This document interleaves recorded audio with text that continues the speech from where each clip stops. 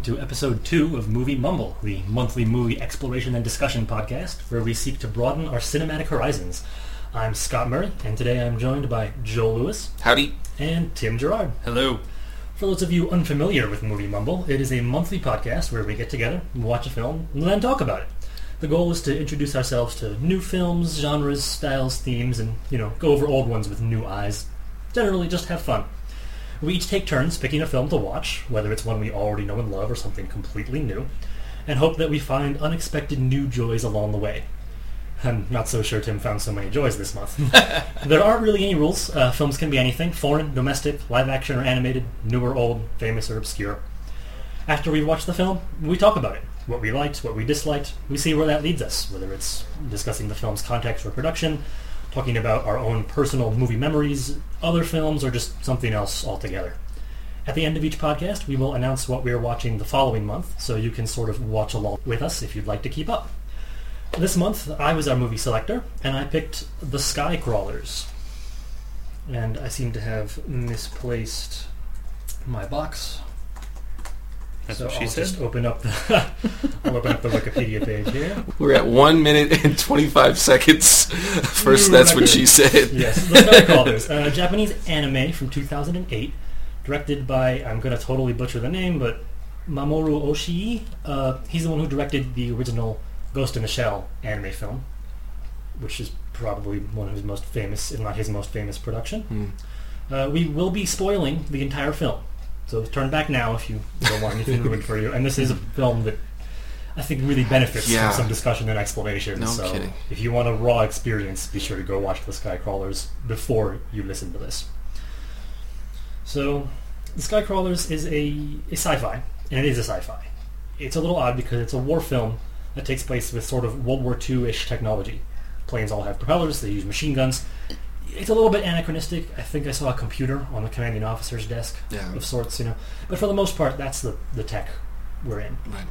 And it seems odd to say, oh, well, just because the planes are slightly unusual, it's sci-fi, but there is also the issue of the children, the clones, essentially, the grown humans, which gets revealed later on in the show.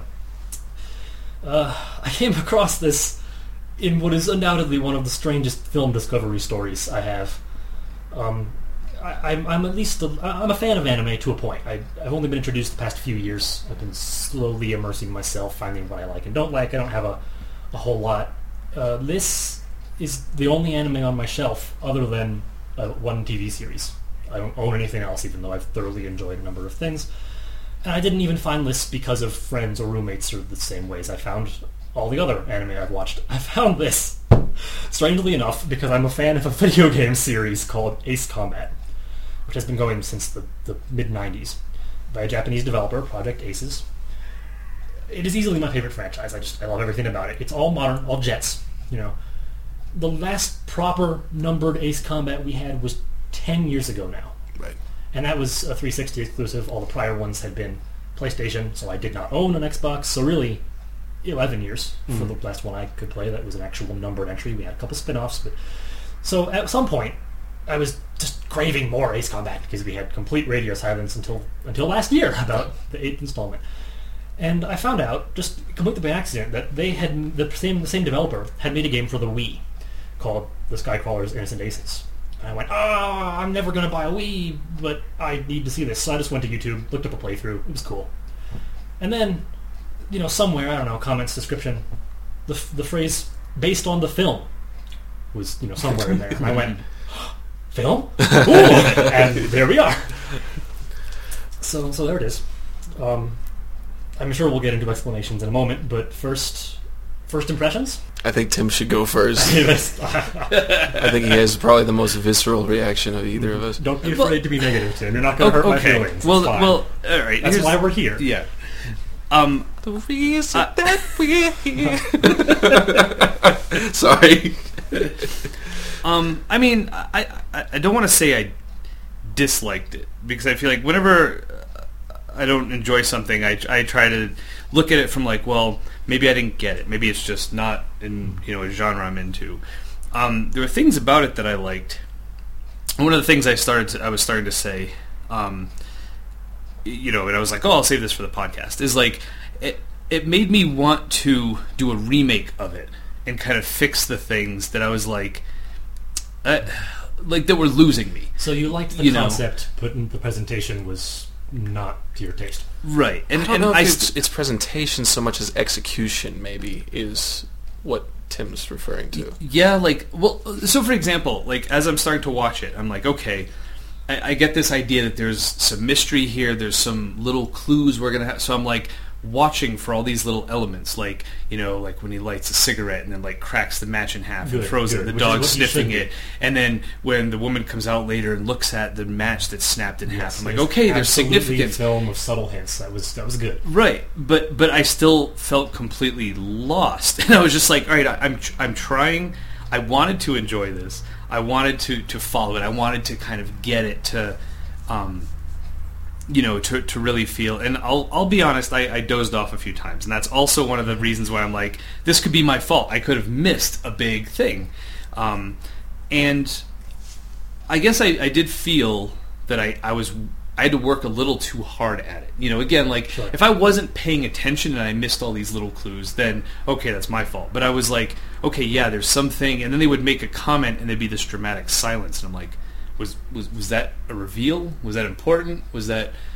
I kind of felt like maybe how a lot of people felt watching Lost, that whole more questions than answers, and I felt like I was missing something the whole time.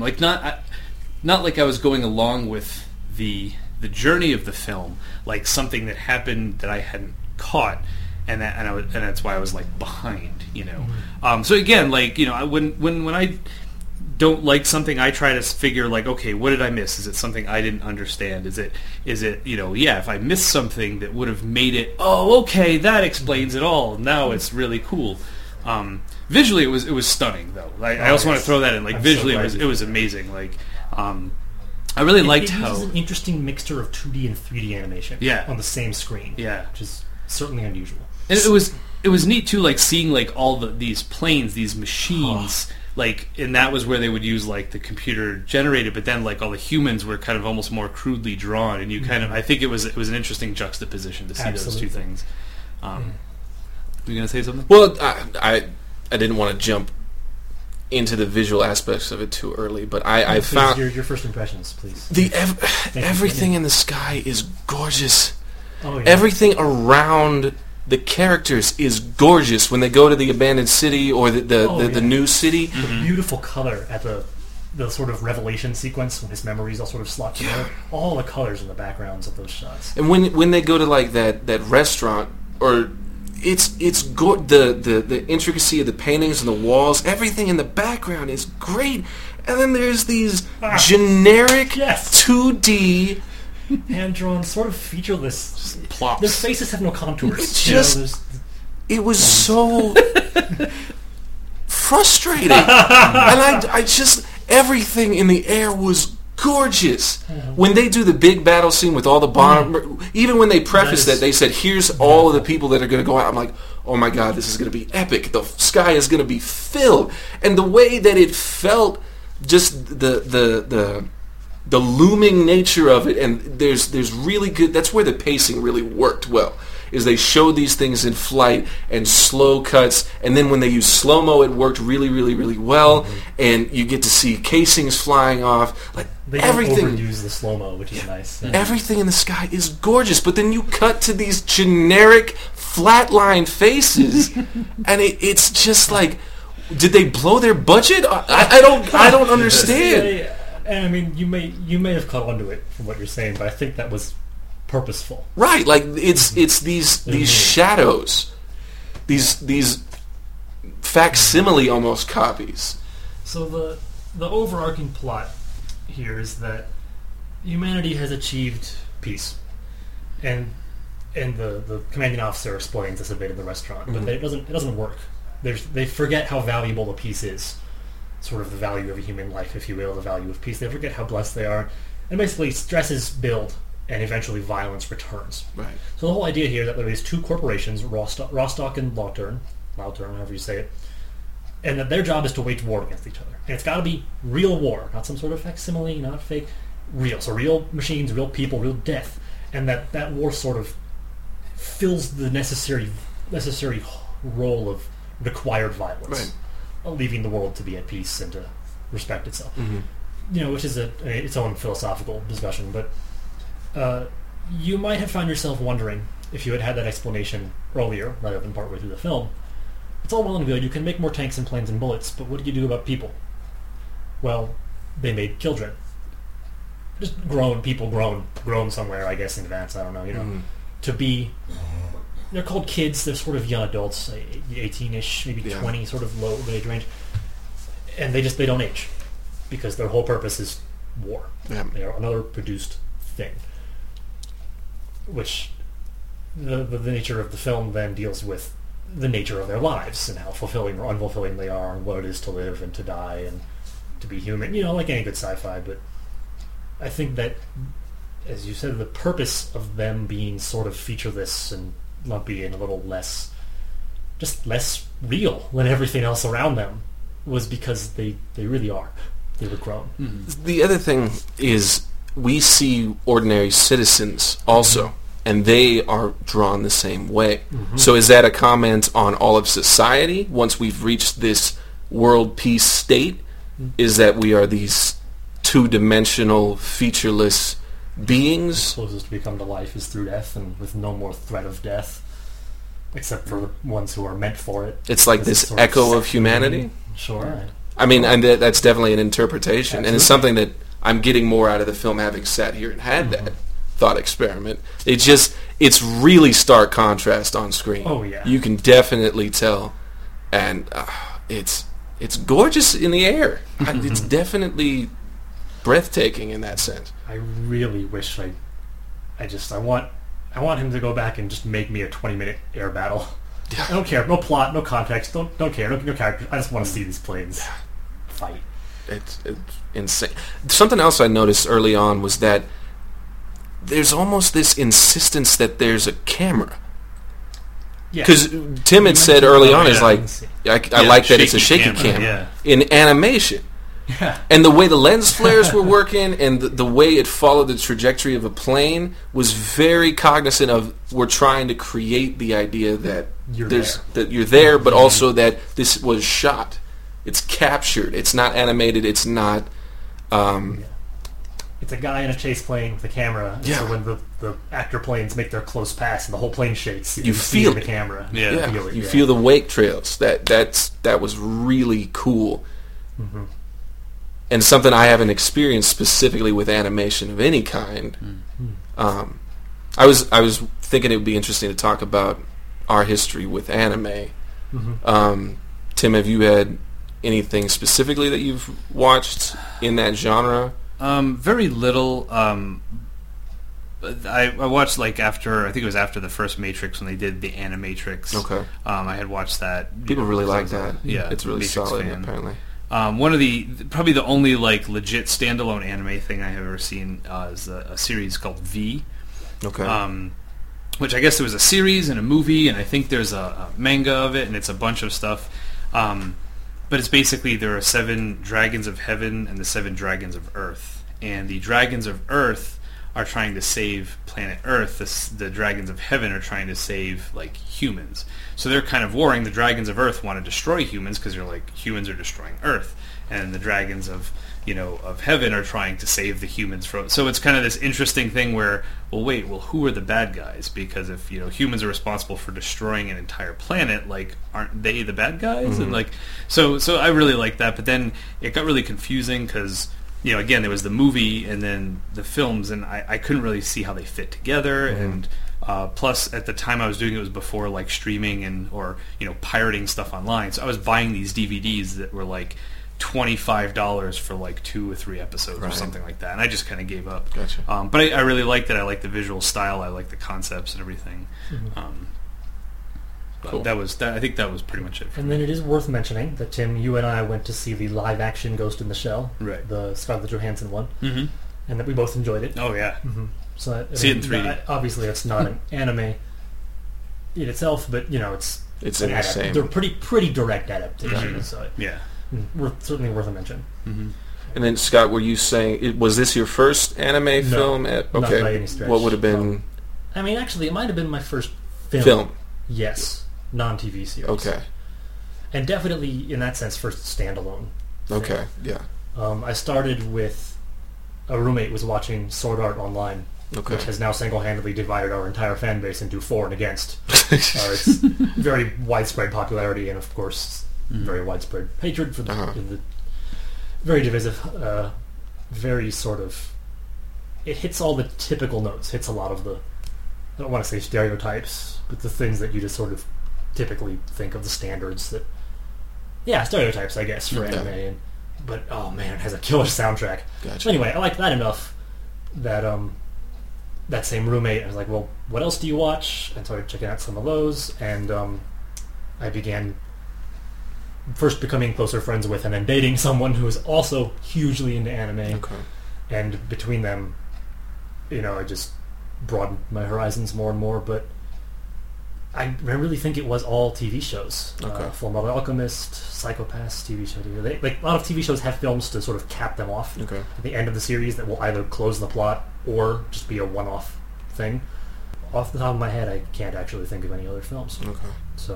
So my experience with anime-ish stuff previous to like the last 6 months would have been Yu-Gi-Oh! TV series or Pokemon, stuff that's very, very Americanized and like cut and edited for that audience. More recently, really the only thing I've seen front to back so far that's come out is One Punch Man, which is hilarious and amazing, and it's totally a response to and almost a commentary on traditional anime. So it's about this superhero that's become so powerful that he can take down everybody with one punch. And he has these long, drawn-out conversations. He doesn't. Any enemy that comes at him has this long, drawn-out backstory. It's really dramatic, and the music swells, and halfway through it, Saitama punches him in the face, and he explodes. It's amazing. Everybody should watch it. It's nothing but good things so far. It's amazing, and that's kind of really the only experience I've had with it. Mm-hmm. Scott, you and I had a conversation about it, and I think my phrasing was I'm not really into anime, to which you responded, well, what does that mean? Because a lot of people say, I'm sorry, Joel. Please. No, go ahead. It's just that in the same way people who say, like, I'm not really into video games, don't really... That's not really saying anything, because there's so many genres and subsets. Oh, man, I don't like TV. Well, do you mean Seinfeld or Game of Thrones? Right. Because the breadth, there's so much variety. Right. I heard people say they're not comfortable with animation sort of as a whole, and that's fair. But and see, typically my response to that 2D animation is it's too shiny, and I'm not a fan of it aesthetically. Sure. And that's its own... That's a perfectly fair... Right. So what you were saying was that the first one that you had really gotten into has a lot of the elements that everybody attributes to all it's anime. One of the broader. So, I mean, one of the things is the harem anime, where our main character, usually a male, just all the people he runs into just fall in love with him. Okay. That only happens in Sword Art. Okay. Is that an acronym? What is it? No, literally. Sword Art? Oh, Sword Art is short. Sword Art Online was the show. I'm sorry. That was my first show. Okay. SAO or Sword Art. Okay, gotcha. But it's a harem anime. It's a young love anime. They're sort of teenagers, but of course people fall in love. It's a virtual reality video game where if you die in the game, you die in real life, which of course we've seen before. Gotcha. It's one of those things where the main character becomes ridiculously overpowered because he's the main character, and his force of will is so strong, nothing will stop me, and no, you threaten the one I love, and and which I think is a great example of the way the same story can be told in so many different ways, because there are definitely stories that are totally like that I just was so bored through, but the way Sword Art was done, which just enthralled me. Speaking of which, the soundtrack played no small part in that. I will always endlessly rave about the Sword Art Online soundtrack. Speaking of music, this had a great soundtrack. Tim, what was your opinion as the resident music guru? I loved it, and ironically, and this is kind of, in terms of putting me on the spot, I don't necessarily... No, it's okay. I don't necessarily actually follow music first. it's kind of interesting too, and I mean, a lot of composers also talk about like melody first, and you know, I start off as a percussionist, so I usually think rhythm first, you know, and it's so like whenever people are kind of talking about these, oh yeah, like, you know, how about that melody? How about when that theme comes back? Did you love that? I was like, yeah, I didn't catch that, you know. So a lot of times I don't always notice, which I've also read is the sign of a good film score, is that you don't notice it, is that it's like it's subtle enough that it takes it back.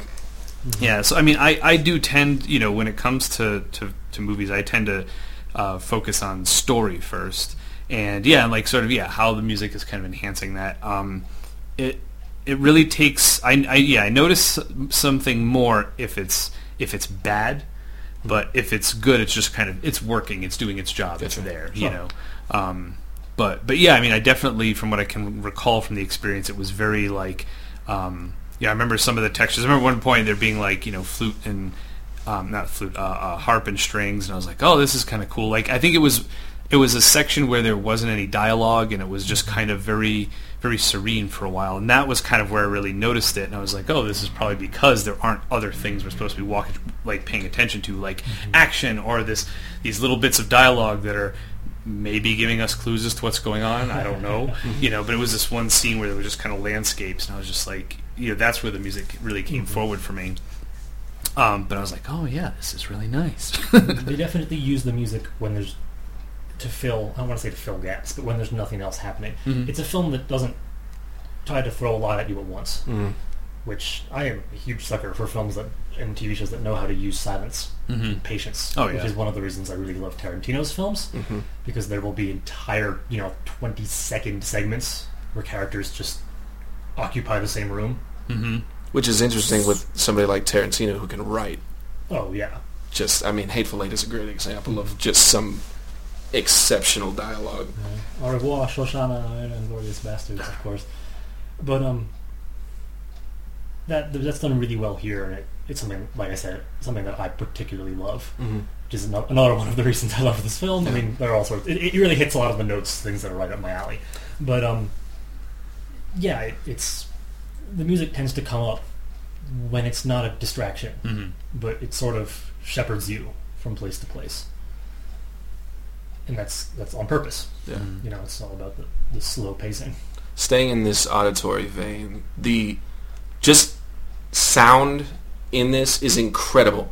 From the moment we hear that dog bark, that is an actual dog. That is not cartoon dog sound. Right. it just, as soon as I heard that, it's like they really tried to get sound really precise and true to life. That's probably something else that made it really distracting to have the 2D, 3D juxtaposed, is that we get all of these sounds that are incredible and informing the scene, and then there's these flat character designs.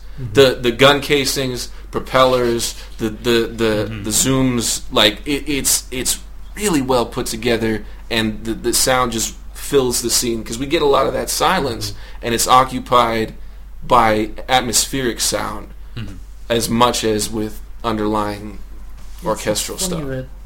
The planes are the plane sound. I mean, the planes in general, but the sound, the engines, the guns. I mean, it's all.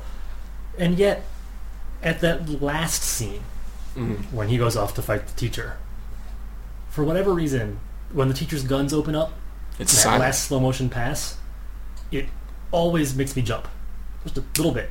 It just feels so much louder and brighter and in your face, and it's supposed to be, because it's a point blank pass right across the cockpit, and the guns just explode out of the barrels. And for something so, the violence is so inherent to this world. You see 2 or 3 blood splatters the whole time. It's a very bloodless film. Yeah. That final pass that he does, you see him turn into this bloody mist. It's funny that you say that, because aerial combat is by its nature fairly bloodless? Sure. I mean, obviously people die, but something that I've read and heard in documentaries and books a number of times is that, pilots don't necessarily associate, like, oh, I just killed another human being. It's, I just shot down another plane. Gotcha. There's a sort of, I don't want to say disconnect, and I'm certainly not trying to call them... No, but the difference between an infantryman putting a grenade in a window and then pushing down the door and shooting, Right. Yeah. especially World War II era stuff. Yeah. And especially then, as we've got As range increases, newer and newer maximum range has increased, of course. It's the sense of the machine, the object. Yeah. So the fact that the film remains that way, even when we see the pale-haired pilot Yeah. get shot down, we don't even see it. The plane is in the ocean. Yep. You don't Because see there's the no person impact. involved because they're just the machines. But I think it's interesting that last one is so much more impactful because it is. If we're following our main character the whole time, that's the only time we get shot. Right. Yeah. You're watching combat is happening or he's shooting somebody. This is us, quote unquote. Yeah. Right. We should talk about the teacher as a plot mover. Oh yes. So the teacher is presumably formerly in a relationship with the commander at Kusanagi. yes, at the base. The father of the little girl that we see, I mean, I guess. presumably. I think so. I think that's a valid interpretation. So at one point he was working for the one company. Yes, for That's- Rostock, which is the company that we're following. the main Right, and character that's applies when the for. relationship between him and the current commander, who is a Kildren who has not died. Right. And then at one point he changes allegiases, Yes. which is a very interesting So concept. through the whole in itself, of course. I would have with really two liked to different see that, because it would be interesting if Kildren dies on one side, they bring him back on the other side, Ah. and that would be an interesting kind of dynamic. The world is infinitely in this case, interesting. we have an adult. The whole thing, the teacher is an adult, Right. Because he's a human, and throughout the film, he's fighting for Lothar, for the enemy. Yeah. It opens with him cutting some Rostock planes to shreds. Yeah, With some phenomenal aerobatics. and he's got this Jaguar The Black Jaguar on part the side of his plane, yeah. so it's this really iconic, terrifying image. And the Plus, teacher- that's the only one with the propeller in the front, right? Everything else we see I is. think it's weird. the only one we see, which Yeah. is it's funny because I never got the sense that was. Significant, or Well, it was, but it wasn't. When the pale-haired pilot gets shot down, he and our main character, Kanami, are on patrol, and Kanami looks up. There's a formation of a couple medium bombers and then fighter escorts. It says, some enemies. He names out Rainbow as a type of enemy plane. And they say, or someone asks, and he says, one of them is a prop forward. Might be a something, he names it. And it's not the thing the teacher flies. It's called okay. Skyly. He names it something Okay. else. Okay. So there are prop forward craft. Oh. Tractor configuration is what that's called. Gotcha. The others with the propeller in the back, it's called a pusher configuration. that was such a cool thing. Oh, yeah. The designs of those planes were awesome. So in that sense, it's sort of implied that a tractor plane isn't really all that special. Okay. That it's just another viable build. Gotcha. But the teacher's Skyly is special because of who's in it, not because of what it is. But Right. but you're right. It is the only tractor craft we see, which is really strange. Yeah. Especially if they're gonna bother implying that that's not special Right. with that conversation. It seems odd that. I mean, I guess maybe odd that we wouldn't see any others, but then again, maybe they wanted to keep the teacher visually distinct. And the other thing is, like, we don't see on the side of the company that we're following. What is it called again? Rostock is our Is team, Rostock. if you will. Their planes are all backward. All pushers. Yep. So it's the otherness of the enemy has this style of plane. We do see a few enemy fighters, and those are also pushers. Right. If you recall from the... But you could definitely tell there is a distinct difference between the designs on Oh, yeah. both sides. Absolutely. So talking about the teacher, as we go along, our main character, Konami, Konami. is recovering memories of his previous iterations. So that would seem to be the development. At first, he's there, and he keeps saying things seem familiar. Right. Everyone sort of takes to him. And there's this constant commentary on memory. Who remembers this? How long have we been doing this? When were we born? What's our childhood like? Did we grow into this? Who Right. would want to be an adult? That kind of... So at the end, it's sort of the whole big revelation. It reveals that the pilot who he took over for, who was shot and killed by the commanding officer, Kusanagi, was him. Yeah. In that A previous iteration. when they're dead, the children just get remade, sent back to the war. With a different name. Yeah, with a new name, which is of course completely perfectly convenient for the corporations. It's what they wanted. And we see it earlier when the pale-haired pilot is shot down, he had a particular way of folding his newspaper. There's a stretch of time with only 3 pilots on the base, and then a new pilot with pale hair shows up, has no idea who any of the other people are, introduces himself for the first time under a new name, and then folds his newspaper. Exactly the same. And that's right when everything really comes together. And they have an for identical Konami. conversation that Konami had when he showed up. And Konami connects with, oh my god, that's why my memories are so Nebulous. because it's, a lot of the same. So the final reveal that we get about the teacher is that Konami says as he's going off to face him alone, This one I don't know. I'm going to kill my father. Yes. So are we... There's a number of questions I have. Yeah. Okay. Okay, for a few reasons, I don't think the children have a father. I don't think they're birthed. I think they're just created. Okay, but would they be based on a first That's generation? Jango Fett kind of thing? That's the question. Don't bring up Jango Fett. Oh, dear. If we What don't have need we to take prequel talk right now. No. We have enough. I have upset Joel. Man, this was Come here, you. all around. Mike's all over the place. It's possible. It's possible that he's their template, if you will. I think it's more certain, and they aren't mutually exclusive, but more certain that he is the thing with which Rostock is trying to live up to with the children.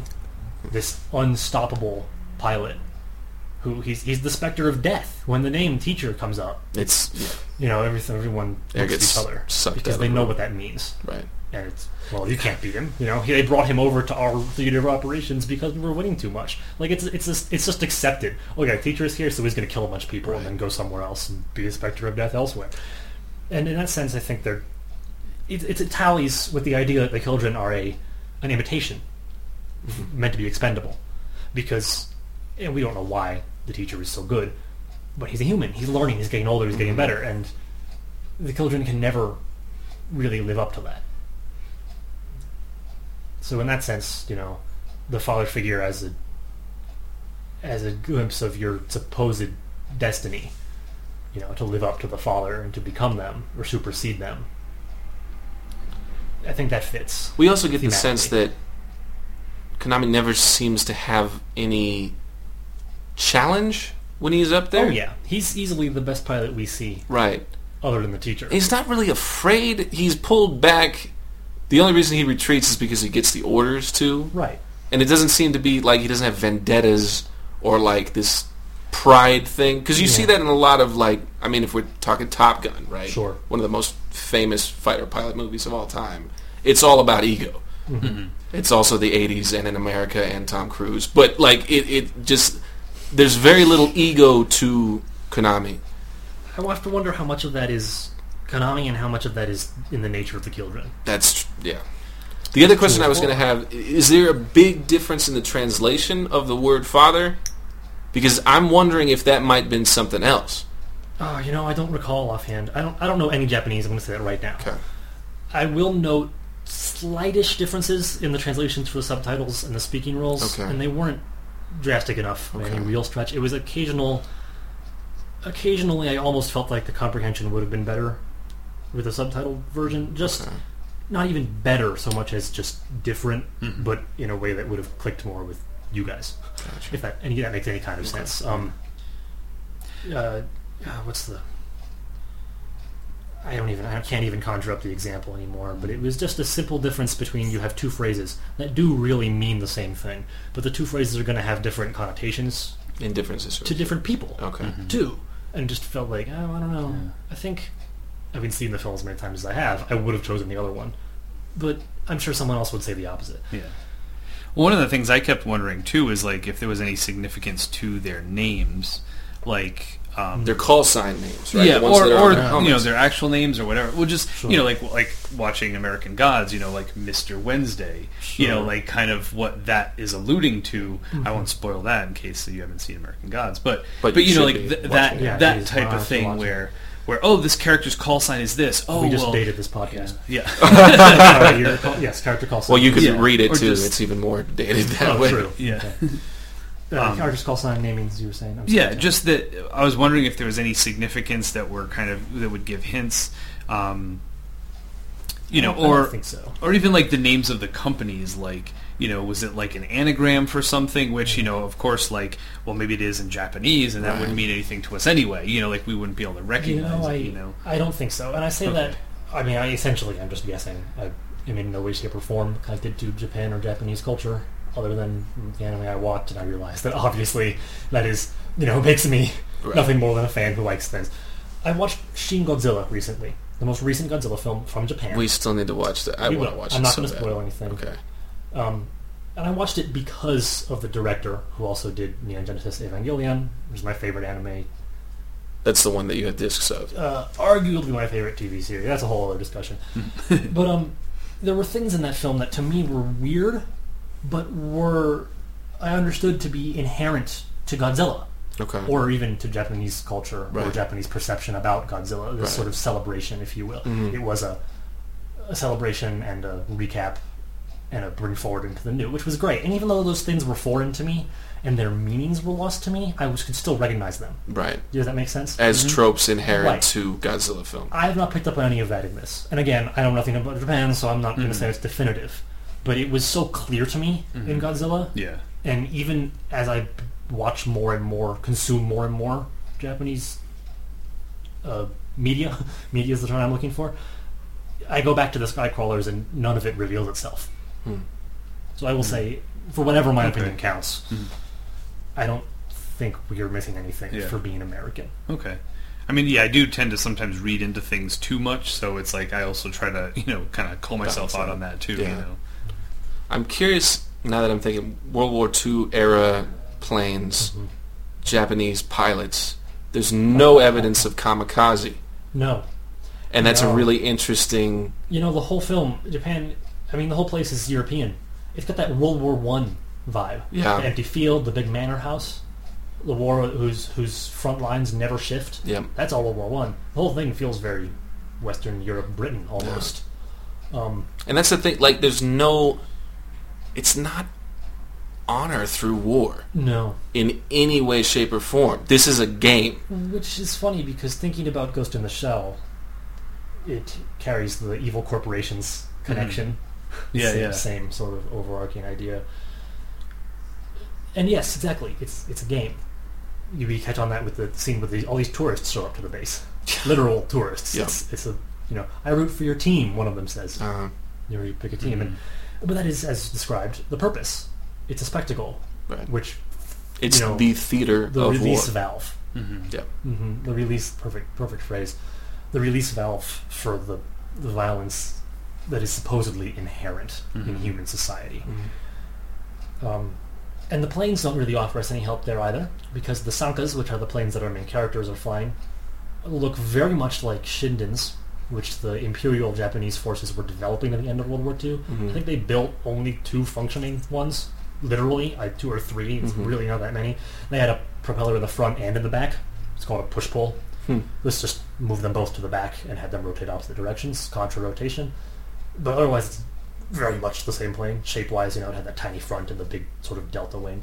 The Skylay that Teacher flies is sort of a Corsair Mustang Wolf mashup thing, and the weird 2-seater that the commanding officer flies in when they shift bases is almost like a single engine pusher contra-rotating P-38 Lightning thing, question mark, he took inspiration from everything. One of the more impressive designs were those big bombers. The heavy bombers. Those were spectacular. The scale on those surprises me every time I watch. Yeah. Because they're big, and you see they're big. And you can feel it's not like watching a cartoon. No. You feel the weight and, like you said, the scale of those. I miss the scale of those. Even, you see the medium bombers, which look sort of like... B-2s?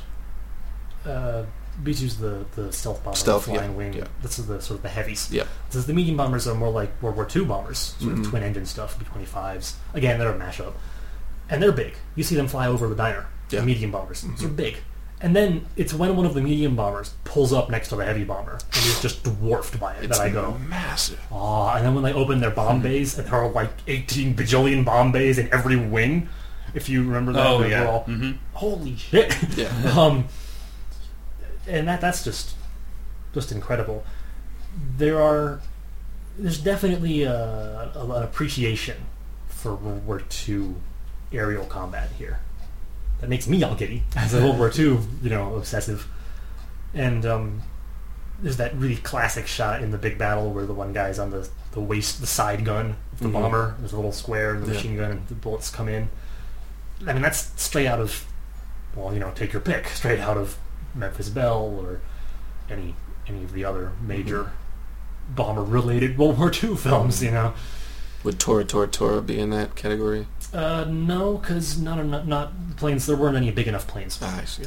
But I mean, plenty of formation stuff, and the fighters doing their strikes. I mean, yeah, there's certainly an understanding there. It is particularly interesting the World War I, World War II mix that I mentioned. The World War I nature of the overarching plot. How the front lines never move, and they're on this nice open sort of French-looking field with a manor house that they all live in by the airfield. Yeah.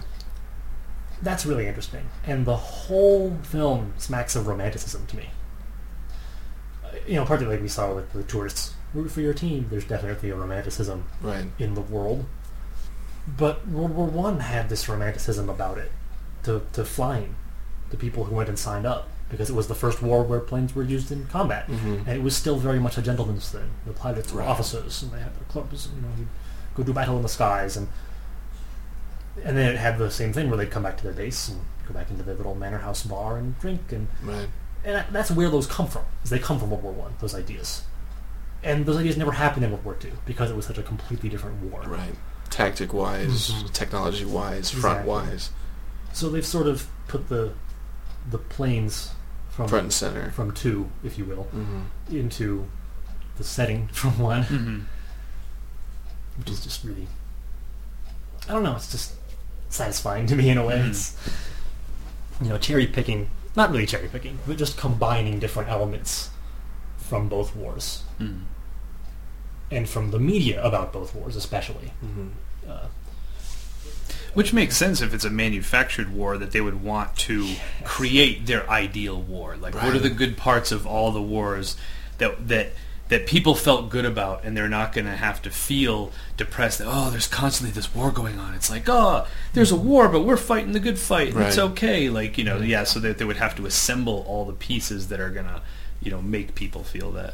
It's funny, I can't believe I never thought of that. I really can't. That's perfect. If you're going to cherry pick, that's And I want to point out the diner owner. I guess Daniel would be his name. Daniel's Diner, presumably. He seems to be the only human who actually cares about the children. I'm sorry, not quite. He and the girls, the two. The mechanic seems to have a certain amount of that too. Yeah, she cares to a point, but she can definitely shut it off when she needs to. She has to, because she's so close in proximity to it. But Daniel, I'm just going to keep calling him Daniel. When the big battle's going on, the big one, and they're watching it on TV, there's a great shot where some of the patrons are looking at it, and some of them are just reading the paper, and some of them are whatever. And it's the football game on in the corner, and he's watching. He's standing there holding cutting a loaf of bread, and he stops. He just looks up, and it shows, I guess it's his wife, the woman who helps him with the diner. She's just taking orders. And then later, he walks out and sits down on the steps. With that old guy, between his lips. Oh, the old guy. And you hear her shouting from inside, "Where are you? We're busy." Yeah. But you can tell he is feeling the weight of that. He feels the weight of this huge battle, and the wonder of how many of those faces that he knows are going to come back into his diner. And they're the only faces he knows, because they keep coming back with different names, but he keeps serving them the same stuff. Yep. That's a great character.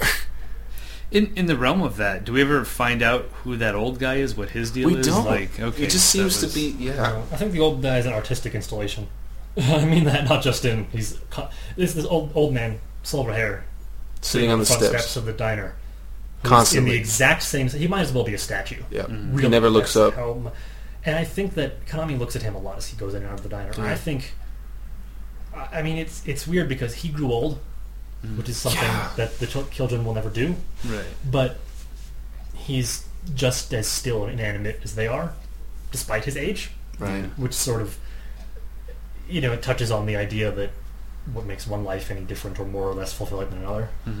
Like, what makes life, and et cetera, more sci-fi themes. Right, yeah. The other thing is that when we see Konami, he's constantly looking up.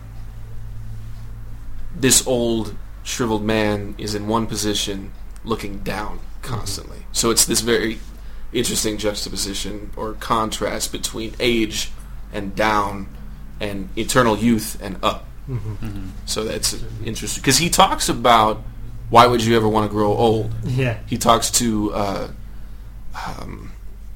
the girl, the daughter. Yeah, the commander's daughter about that. I've lost so many names here.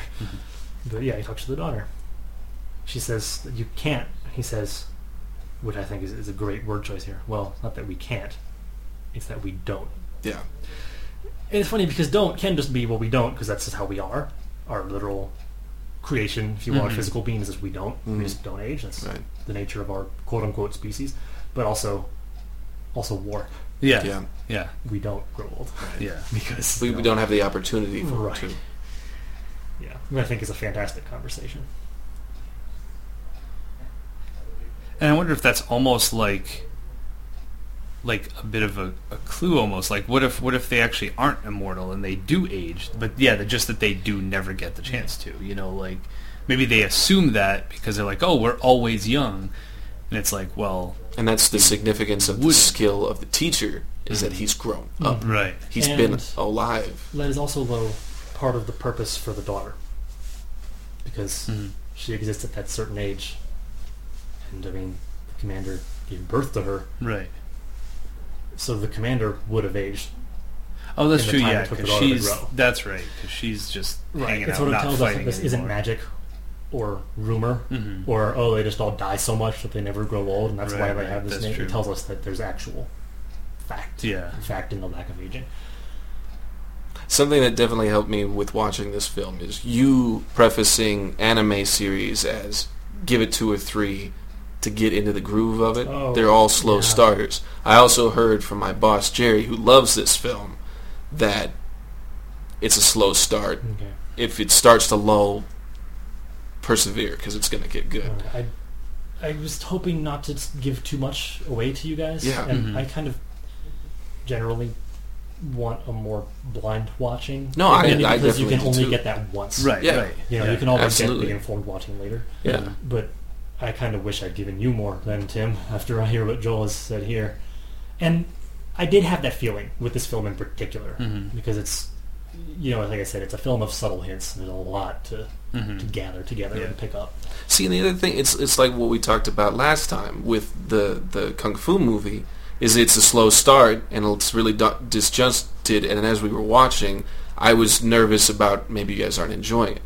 Again, this is another movie where if I had put it on Netflix, I might have fallen asleep and never returned to it again. Which, by the way, is the purpose of the podcast. Absolutely, and I think I definitely am enjoying the fact that we are pushing through that, and now we're having this discussion. Even if it's a film that we didn't particularly like or we're over the moon about, this is what's fun. I'm glad to hear that. Yeah, that's the purpose. Like I said, I'd like to see it again. Oh, yeah. Feel free to borrow the disc, by the way, if you'd like. Yeah.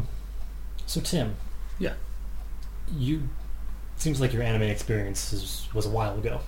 Well, actually, and I also thought of this, too. Does, Voltron and Speed Racer count as anime? Because, I mean, that was, those were cartoons I watched, as a little kid, and I feel like those were, at least as far as I know, kind of the roots of... So I'll just give you the spiel right now. Set me straight. No, not even. That's the problem, though, is that I can't. That I can't set you straight, because what counts as anime is its own argument. Okay, that's and fair. It is...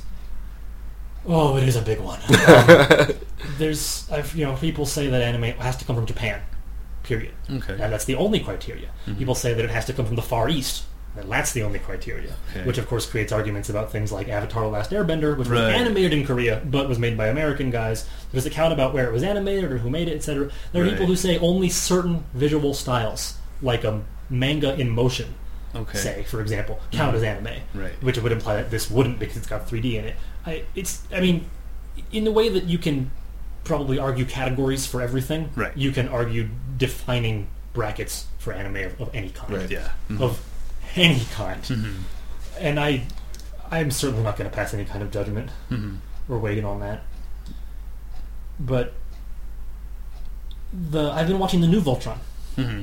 Only heard good things. People like I'm that. actually really enjoying it. Because it's a reboot too, right? Like Yes. it's a Starts reset over from zero. Yeah. There are definitely anime tropes in there. One of the big things is the sudden exaggeration of features. The two characters Yeah. are talking and everything's normal, and then one of them says, "You said what?" And their head goes whoop, and the spike drop appears, and that happens in Voltron. Right. So again, how many pieces do you need before it counts as anime or doesn't? Right. I'm not going to Yeah. get into any of that. Or doing an homage to anime, Right. but isn't actually anime. But you can feel the influence all over the place. Right. And whatever you think reminds you of something or connects you to something, go ahead. Yeah. If you're sitting here thinking about animation and the first thing that comes to mind is Voltron, then great, go ahead, please talk about Voltron. We're not going to close anything off. Yeah. We're also not going to be so pretentious as to make our own dictionary. Right. Yeah. The thing with Speed Racers, it's very, very dated, and the way it was edited was very different for American audiences than it was for its origin. So yeah. I mean, I think, to me, like, my understanding used to be that, you have, there are, I feel like, tons of cartoons that have come from America, like Bugs Bunny. Like, I wouldn't consider Bugs Bunny anime because it was originally done here. And, and I think sometimes that's... Willie. Yeah. Like, that's sort of the big disconnect is like, the Europe and America is sort of the streamlined thing, and then the West and the East. This is from the is from the East. This is all this weird new stuff we're going to bring over and adapt it, right. and and it had to be voiced over because the original language wasn't English, right. But anyway, just which I think I mentioned this last month, but between dubbing and subbing, we're not wading into that argument either. Thank you very much. Right. We're going to largely stick with dubs. We talked about just less distracting than subtitles, unless there's something in which we know that there's an issue of poor translation, etc. Right. Yeah. I'm actually glad that we weren't distracted by reading because it was so visually stunning. Mm-hmm. That would have. I mean, there's very little chatter in the sky, so we would have been fine there. But anytime they would have been walking through a location, we would have had some distraction from the visual. Yeah. So I feel like before I brought up the whole Voltron thing, there was another question you were going to ask me about my experience with anime before we kind of went on that. Oh, yes. So, you've now seen... okay, yes, Ghost in the Shell was live action, but like I said, it was a very direct adaptation. So you saw Ghost in the Shell, which was very anime-esque. Again, it was a very loose terms. Right, okay, yeah. We're not. I know it's not anime. Thank you. And now you've seen the Skycrawlers. So you've seen, close enough, 2 sci-fi anime films. Especially you've seen the plot of Ghost in the Shell. Yeah. And they're even by the same director, as it happens. Right. Mm-hmm. And yet, I feel like you definitely enjoy Ghost in the Shell more. You certainly understood it more. It's much more straightforward. Mm-hmm. But that said, then when I tell you, hey, you should look into more anime just because there's so much more out there. Right. What do you think? What does that recommendation conjure? Does it conjure reluctance, or does it conjure interest or caution, or No, and I think we actually had this discussion a while ago where there was a period in time where I wanted to get into anime, and I feel like I tried a few things. I think back when I worked at Blockbuster. We're at minute 54 for the first reference to Blockbuster. Secret mission of every podcast to get Tim to talk about his time at Blockbuster. by episode number 27, that'll just be... So Tim, the Blockbuster. How many tapes weren't rewound when you were at Blockbuster? Just scream in agony, and that'll be mission accomplished. All right. Sorry, you were saying. We should close the podcast with that. Right. Be kind. Rewind. But no, when I had the opportunity to rent a bunch of stuff for free, I feel like I did watch a bunch of stuff, but I don't remember any of it. And I think, and kind of as I said before, to me, when I'm watching films, I feel like the story is the most important thing. So, and I almost wonder if that's part of what the issue was with this. Not so much the core of the plot, but the way it was told. Like, you obviously are so like very into World War I, World War II. Like you'll talk about stuff. I'm like, I have no idea what he's referencing because I'm terrible with history. Pusher configurations, and, right?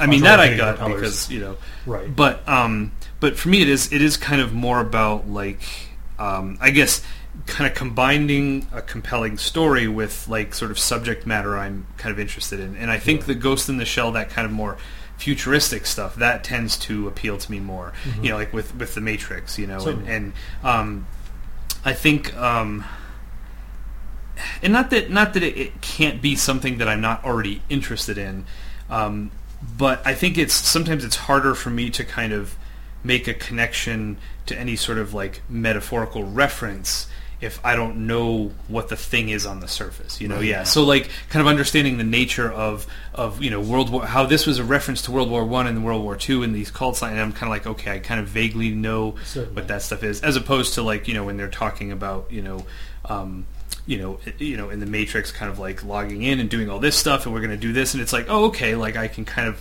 get those metaphors and how those relate to things in real life that are not exactly those things. Sure. But again, it doesn't have to be a futuristic thing. No, and I don't think you've made anybody think that you're so shallow as to only like things that attach things that are about one of your prior interests. Right. Not at all. I don't think that's what you're saying at all. I definitely think you would like One Punch Man. Yeah, and it's on my list. I just haven't gotten to it. You're right in that it helps. Yeah. Yes. It informs the context. Yeah. And I mean, I do like the idea of kung fu. So yeah, anime that has kung fu in it. Especially if there's sword play involved. Right. Things like that. I'm also big into mythology. So if there's like an anime that deals with these gods and this, that, and the other, like that type of a thing. That's also another thing I'd like to explore.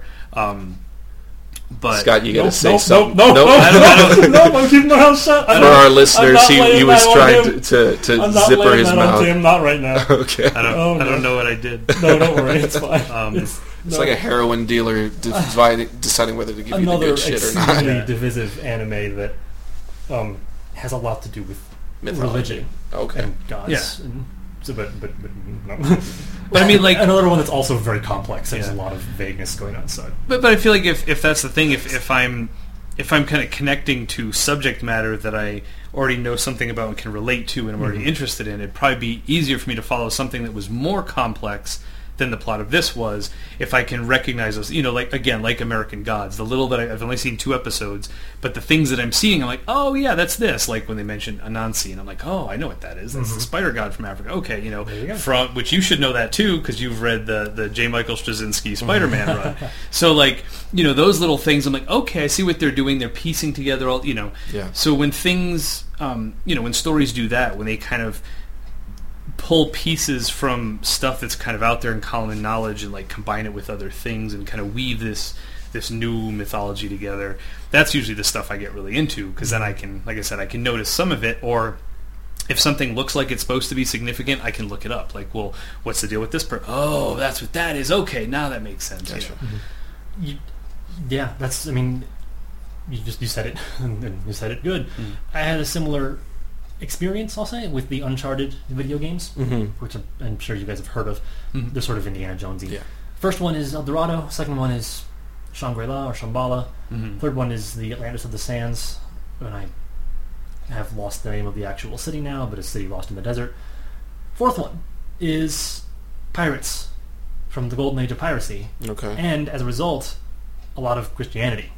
Okay. And it was such a, I don't want to say relief, but just it was so welcoming to actually even have the faintest clue about all the imagery around me. Right. Which isn't to say the other stuff was bad. It was great, and they did a really good job of telling the story, and I never felt alienated. Right. It was all this cool new stuff to explore. Right. But here, for once, I felt like Nathan Drake. Like, I get the reference. Right. I get the puzzle. I get my I understood that and it reference. was such a wonderful feeling. Yeah. To like, oh, this is something that I have a passing background in. Not even because I'm religious, I'm really not, but just because Christianity is so closely tied to Western culture. Right. Right.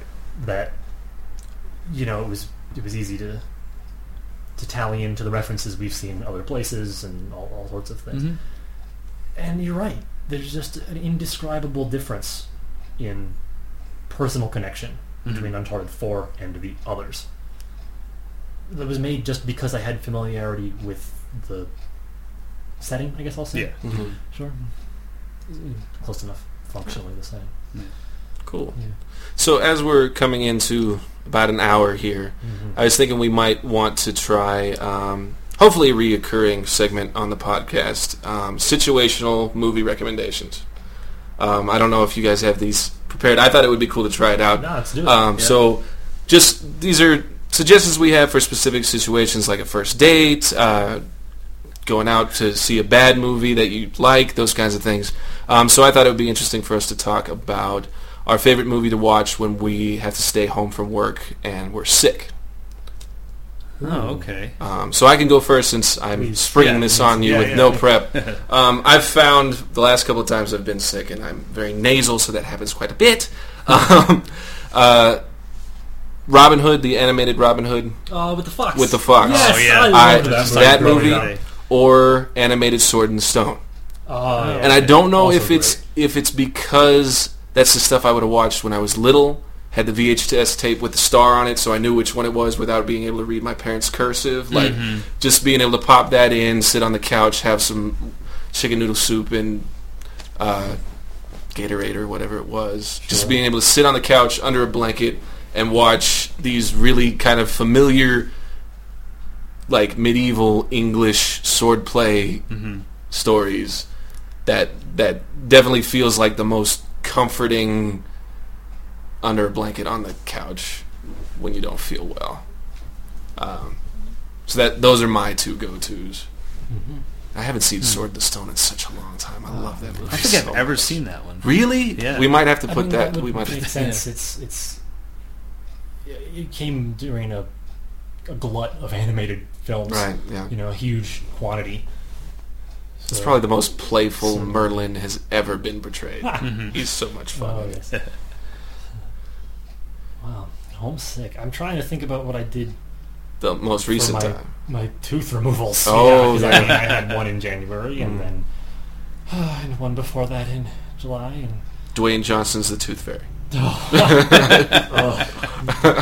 That man is a charisma machine, but why did he do that movie? But because I went home for those to the surgeon I had in California and stayed at my mom's house, I didn't have my own film collection on hand. So I contented myself with a lot of whatever was on her cable. Gotcha. And, YouTube. But actually, Star Wars. Okay. I tend to return to the Star Wars movies because they're fun. Yeah. I'm young enough that the prequels were a lot of fun when I was a kid, because I was a kid.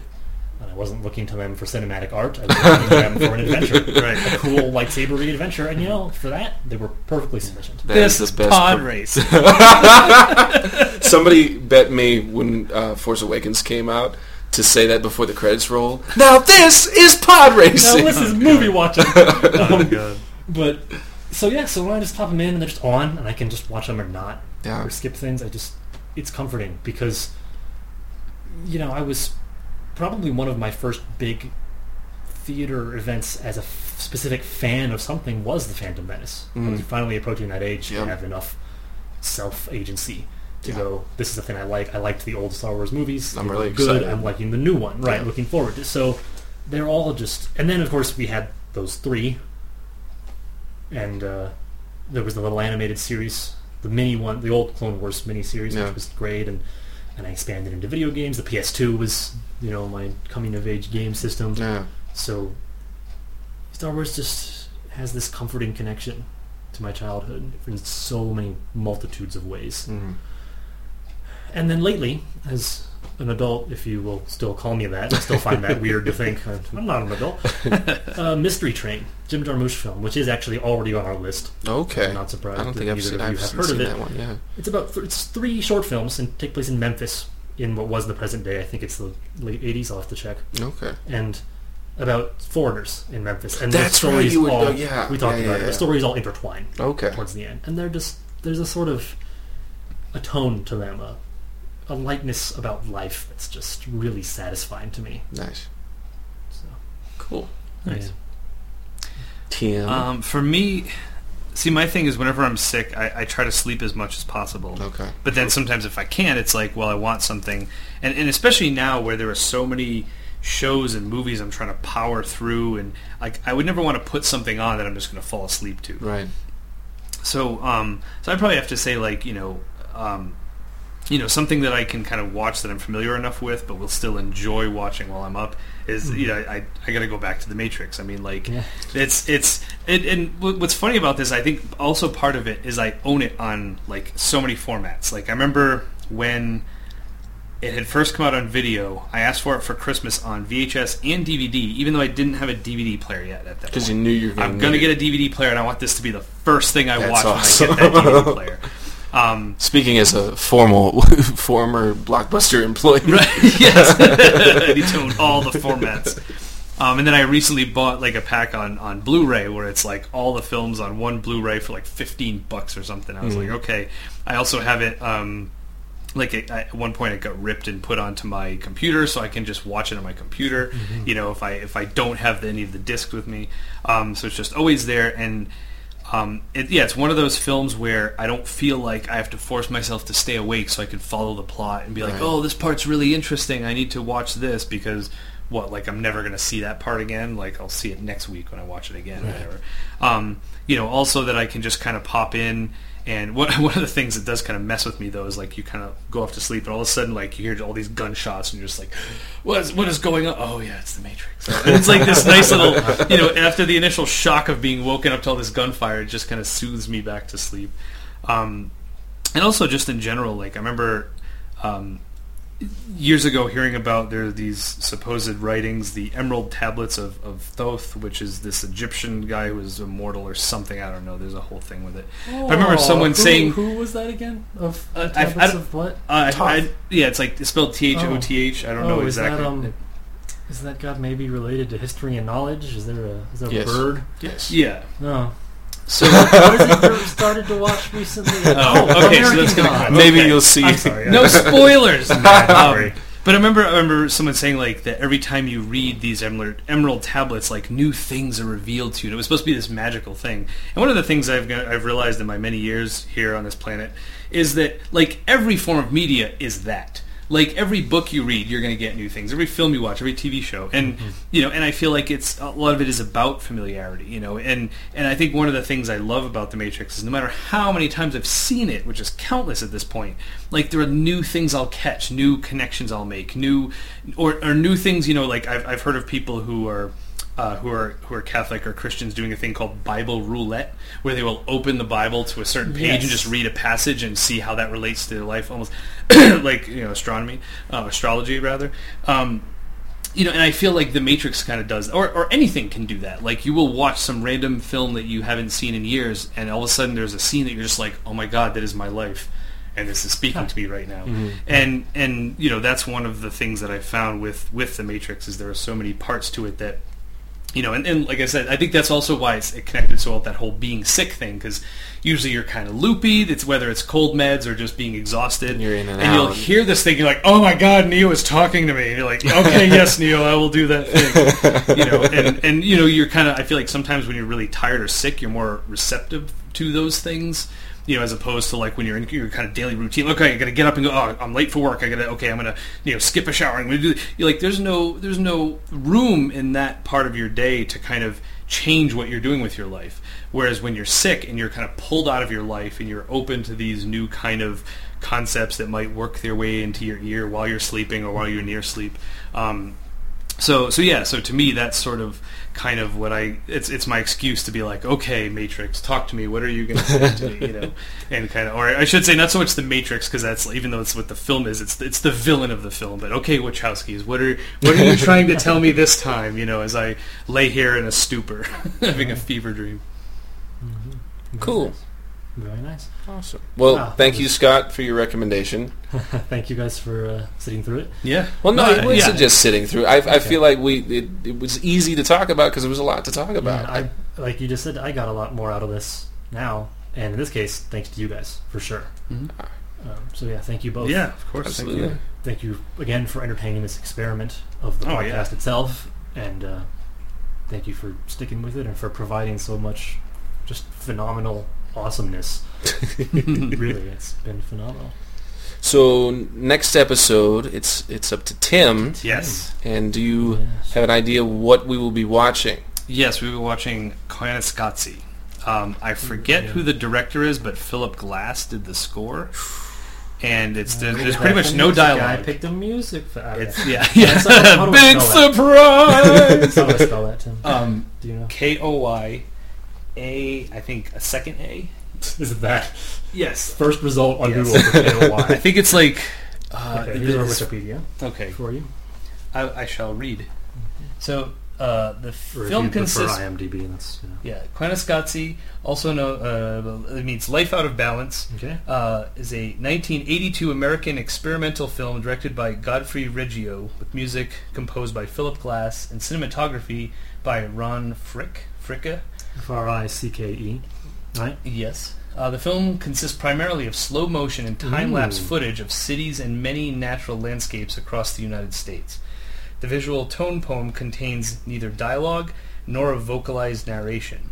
Its tone is set by the juxtaposition of images and music. I'm not going to read the whole thing. No, You can that's go to why Wikipedia. I am excited. Oh man. Yeah, so without really giving you guys, it's not there's no. I mean, I don't want to say there's no narrative, because as you're watching it, there's definitely You apply progression. Yeah. But it's basically about these gorgeous visuals and this music that perfectly matches a tone poem. the Like it's visuals. Yeah. Which I don't think I've ever seen one, to be frank. Like a proper sort of tone poem in film. So this will be a new experience. Yeah. And an interesting thing, just to keep it like how the word, I think it's a Hopi word for life out of balance. Okay. So just kind of keep that sort of little thing in the back of your mind as you're kind of watching, as far as like the kind of what ties everything together. But yeah, there are so many so many incredible moments. And this is one where, obviously you're going to pay more attention to the score, because it's like half of the film, there's no dialogue, so you're just kind of looking at what you're looking at, and there are a lot of criticisms of the musical style minimalism, which has to do with like a lot of repetition. A lot of the purpose for it, or some of the origins of it, is from certain composers who've gone to other countries and listened to their music, and if their music has a lot of repetition, kind of incorporated that. There's aspects of meditation, where if you're listening to this rhythm kind of repeating, it becomes like a mantra, and it can put you in a meditative state. So kind of whatever your thoughts are about minimalism as a sort of standalone musical form, the way it fits this film is, without putting the word in your head, it is perfect. Where anything else, I feel like you wouldn't want Hans Zimmer to have scored this film. Okay. But yeah, so it'll be very, very different yet very similar, I think, to the stuff we've seen in a lot of ways. So All right. Cool. Looking forward to that one. Oh yeah, it's going to be. I'm excited. Alrighty. Okay, well, that third one's going to be our first full rotation too. Yeah. Through all three of us. Yeah. Which I know it's only 3 episodes, but it's sort of a landmark, I suppose. Mm-hmm. The first of many. Yeah. First of many. And for sure. Yeah, we will have seen now 80s era Chinese, but very American kung fu. Or aughts, is it called? Early 2000s Japanese anime sci-fi, and now 80s American Experimental. Experimental. Sure. Wow. So we're covering a nice variety. Yeah, already. Thank you all very much for listening in on episode 2 of Movie Mumble, and we'll see you next month. Bye. Bye.